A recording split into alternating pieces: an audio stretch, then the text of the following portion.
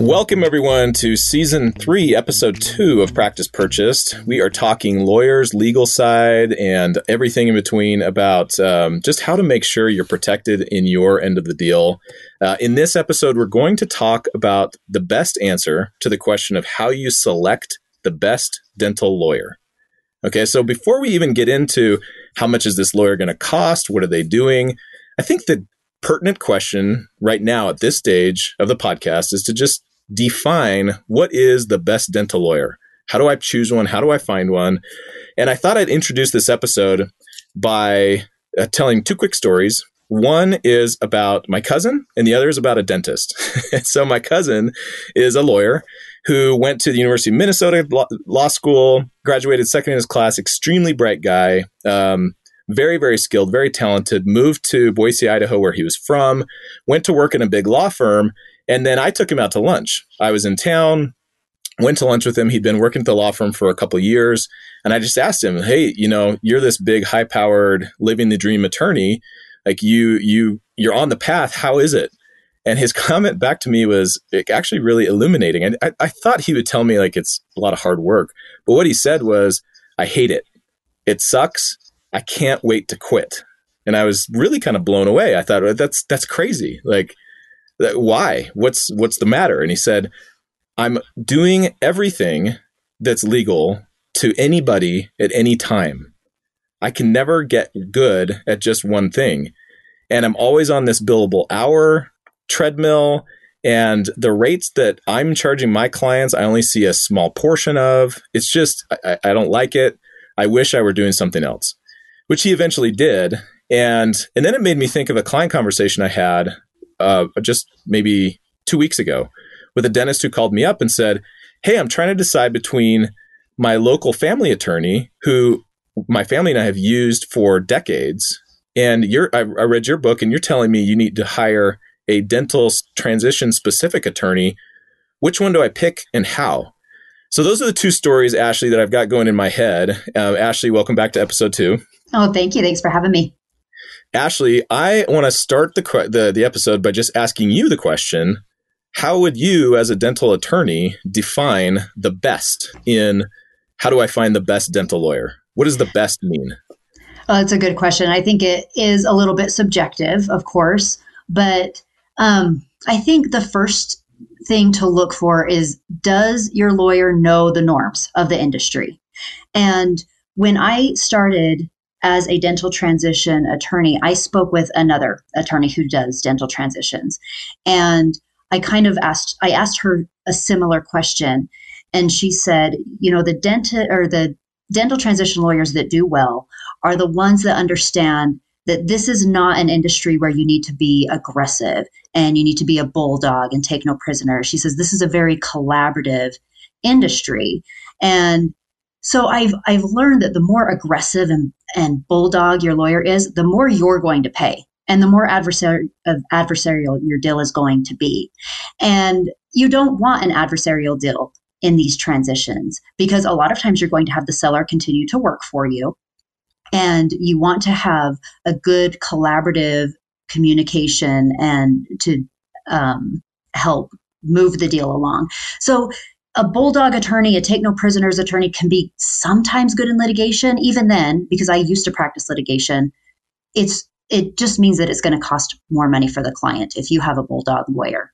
So I think that you need someone who knows the norms and is familiar with dental transition and is familiar with the other lawyers who are practicing dental transition so that they can work together. So I think that's the first thing that you need to look for in the best dental lawyer. How do you balance that though with the need to be protected, right? So I don't want a cupcake attorney either. So where's the balance? Right. I think the balance is where you have an attorney who understands good communication and negotiation skills. And if you have read Chris Voss's book, Never Split the Difference, it is a fantastic book. And in fact, I think you should ask your attorney if your attorney has read the book, Never Split the Difference, because it teaches such great communication skills. It's about empathy and understanding, but you still get what you want in the deal. And, it's never split the difference. it's not always a win-win situation, but you have to have an attorney who understands good communication and negotiation skills. Bulldog attorneys, they can't communicate with other attorneys. So you have to have someone who's not going to roll over, but understands how to communicate and negotiate to understand what the other person's needs and values and objectives are. So look for an attorney who understands negotiation. Got it. Okay. So any definition of the word best has to include some component of cost. So talk to me. I know we have episode 3 is going to be all about how much dental attorneys cost and why, and we're going to get into the nitty gritty details, but talk to me a little bit about cost and then any other criteria that you would keep in mind when you're choosing the best dental attorney. Well, I personally like flat fee attorneys for dental transitions. But if you have an attorney that does charge an hourly rate, then ask if they will cap that hourly rate, because sometimes deals can go south and you don't want to end up paying $30,000 in your attorney fees because of a deal, or, maybe not south, but sideways. A deal goes a little bit sideways and takes a little extra time. And so ask your attorney if they're willing to cap their hourly rate. And otherwise, flat fee attorneys are great. You know that you're never going to go above that fee, and you have a really good idea what your invoice is going to look like. Should I just choose the most expensive attorney then? They're probably the best, right? That's very funny, because what I have found is the most expensive attorneys generally work for the largest firms, and generally they're not even dental specific. They just have a really high hourly rate to compensate for the overhead that the large firm has to pay. So, yeah, I don't think that's always the best way to go. Cool. Anything else to add to the answer, the criteria of best? Well, I think, and this was another thing that the other dental transition attorney that I talked to said. She said, the best attorneys are responsive attorneys. Mm-hmm. And in fact, I had even talked to you about this at one point, where you said that you have worked with some attorneys who are not responsive. And so if you can get an attorney that will respond to you in 24 to 48 hours, I think that's a good attorney. There are a lot of attorneys who won't respond for a week or so. And that's how it's going to be working with your attorney. And those are the kind of responses that you're going to get. So look for someone who's responsive. Can I add something? I'm just guessing, and you tell me if this is right, but in addition to responsive, I'd hope that I can understand the response. Talk to me a little bit about that. Yeah, I like that you brought that up, because, attorneys like to speak in legalese sometimes, and it drives me crazy. When you're talking to an attorney, you should be able to understand everything that they're saying. And frankly, when you are reading a document, you should be able to understand that document. Documents should be written in plain English. Frankly, I don't use words like whereas in my asset purchase agreements. I don't use heretofore. And in fact, I stay away from the word shall, because that word has been litigated so much as to what the meaning is. So all of my documents, and I think the best attorney's documents, are written in plain English where a high school student could understand them. That's good advice. I need to go look at the letters of intent I help my clients with. I think there's a heretofore or a shall in there somewhere. I should probably take that out. You have to take them out. Okay. All right. So now I'm thinking about the story I started the episode with, and that client who called me and said, hey, personal relationship versus the highly specialized dental transitions focused attorney. Ashley, how specialized should the dental lawyer be that a dentist buying a dental practice chooses? Well, you definitely want an attorney who has done a number of dental transitions. I think that first and foremost, that's very important. But there's a little bit of crossover with certain areas of the law, like business law. And also, I know that I could go and I could help a veterinarian do a vet transition, and it would be very similar to a dental transition. You just don't have HIPAA considerations that you might have for dental practices. So there is a little bit of crossover in certain practice areas, but you don't want a family law attorney who has never done a dental transition just because you have a good relationship with them doing your dental transition. But even more important, there are a lot of attorneys that we call them door lawyers. And it just means that they will take anything that comes into the door. And it's like the story that you said, you can't ever get good at one thing if you're doing 1,000 different things. And so it's really good to pick an attorney that actually does dental transitions specifically. Okay. So yeah, you tell me how I should maybe shift or keep my advice the same. But my standard advice to dentists that call me and say, hey, I need an attorney, who should I pick? Is, and here are my biases. I can rattle off the names of 12, 15 different, you included, right? Dental specific, transitions focused is how I phrase it, transitions focused attorneys. And because there are those names out there, I just say, go choose one of those. This is a huge decision. It's one of the biggest purchases, if not the biggest purchase you're ever going to make. Like, pick someone who specializes. Okay, 5 years from now, you need some employment law help. Well, go find an employment attorney at that point.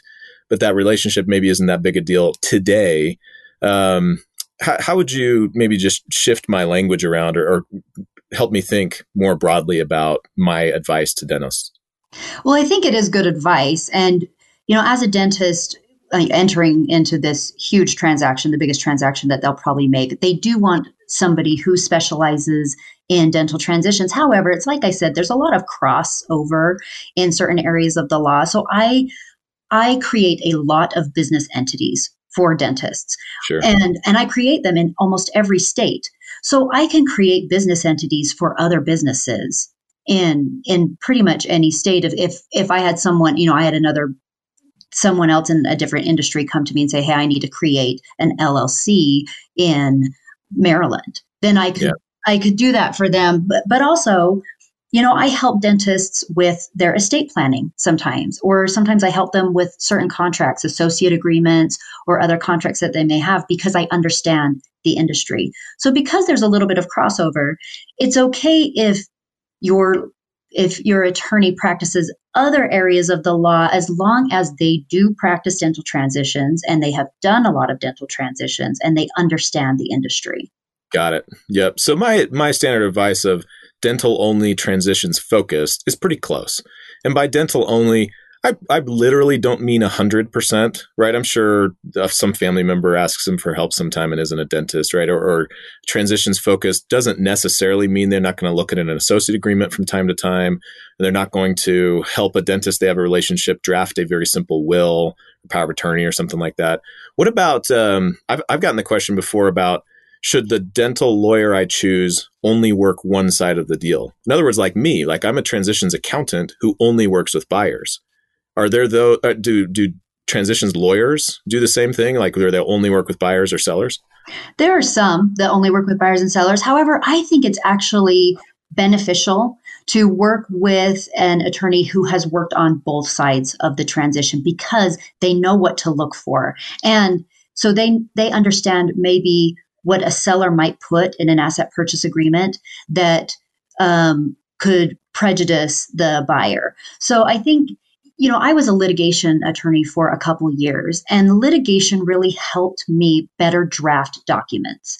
And because I understand what to include and what not to include to avoid litigation. Now, I don't practice litigation anymore, but sometimes having experience on the other side can make you a better attorney for your side. That's good. Okay. So I feel like the correct answer here is, of course, in anything legal, it depends, but it's less that there's a checklist that a dentist can go down, and more that there are some checklist items that you want them to have in mind with a dental attorney. Flat fee, dental only, transitions focused, etc. But you need to exercise some judgment in terms of who that attorney is, their ability to get along with others, their reputation, and all of that. So let me ask, I've got three more questions for you, Ashley. Let me ask the first of the three. How can a dentist who isn't involved in transitions on a day-to-day basis measure the reputation and that quote unquote ability to get along with other lawyers? What advice would you have for a dentist there? Well, I think one of the best things is to talk to people like you. So talk to accountants and brokers who have worked with other dental transition attorneys. I think that's the best way, because you can ask your attorney that that you might be thinking of hiring for references, but that can be difficult because there's attorney-client privilege issues, there are confidentiality issues that the lawyer has to keep in mind. So I can't tell other dentists who my clients are unless I'm given permission by my clients to do that. So also look at Google reviews. that's a great place to go. But I think talking to people in the industry that have worked with the dental transition attorney is the best way to get Yeah, no, to that's measure good. their reputation. Yeah, big green light for you, those of you listening. If you ever want to bounce a name off of me and have me give you my opinion, I'm happy to do so. If the opinion is negative, I'll probably ask you to get on the phone. So there's not anything in writing. But I've worked with and talked with almost every dental attorney that I think are out there, and I'm happy to help guide you through that decision if it's helpful. All right, Ashley. Question number 2, then, the last of the 3 questions I've got is, does your dental lawyer need to be in the same state? So, not necessarily. And this is kind of this gray area in the law. The law has not caught up to technology, the fact that businesses are doing business everywhere in the world. But it's trying to. It's trying to create a more uniform process to practice law. So your dental, it's more important to have a dental transition specific attorney than it is to have an attorney that's licensed in your state that has not done dental transitions. Now, lawyers are licensed to practice in the state in which they've passed their bar exam, or which they've become licensed. So I can't move to another state and practice law in that state without being licensed. However, I'm here in Utah and I'm practicing law here in Utah, but I understand the dental industry. Also, I have resources that allow me to understand state-specific nuances when it comes to these transitions, or when it comes, the biggest difference is creating entities in different states. But now I have done so many that I have accounts in almost every state to create entities. I understand the statutes. I have a spreadsheet that I've created that tells me the statutes for this. And so if your attorney understands that there are some nuances in different states require, might require different regulations to include in your asset purchase agreement, then that's okay. So you don't necessarily need an attorney in your state for a dental transition. Got it. Yeah, I always tell buyers just ask the attorney if they're comfortable and if they're able to do a transition in the state where they live. And there's some weird states, New York, California, Louisiana, with this parish system and some of those things that some lawyers will just say, well, I could, but I don't want to. And here's the name of someone else who's really good that could do a transition in your state. And if that happened, I wouldn't be panicked. There are enough good dental attorneys that will probably work anywhere. Okay. Last question then for this episode is related to just how specialized that transition attorney needs to be. So again, we'll talk about this in a lot more detail as we get through the rest of the season. But two of the main things that your dental transitions lawyer is doing for you is the contract that's going to transition the business from one set of hands to another. But then there's always real estate involved. There's leases. Sometimes they're buying the building. So does your transition lawyer need to be able to do both? Do you want them to specialize in one and you actually now need 2 attorneys, one that does leases and the other does the contract? Like, how does that work?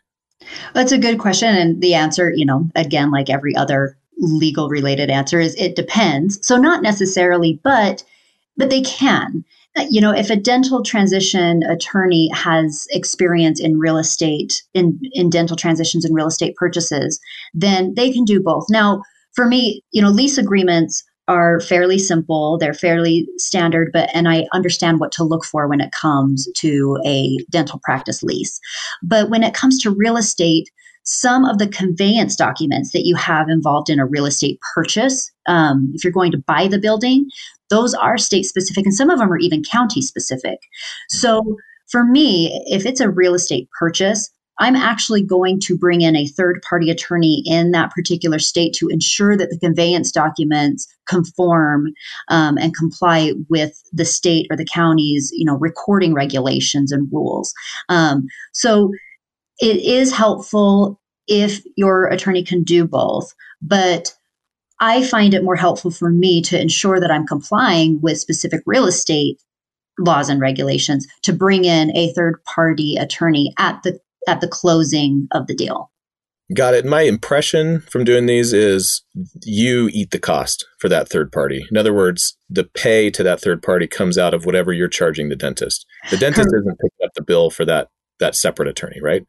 Correct. So when I quote my when I quote my fee, I quote a fee for a real estate purchase, and then I pay that third party attorney out of my fee. Got it. Okay. Ashley, that's super helpful. Speaking of pay, that is the next episode, episode 3. We're going to talk in detail about how much dental lawyers cost and why. We'll get into specific numbers. Ashley, thanks for joining us for episode 2. Hey, thanks so much.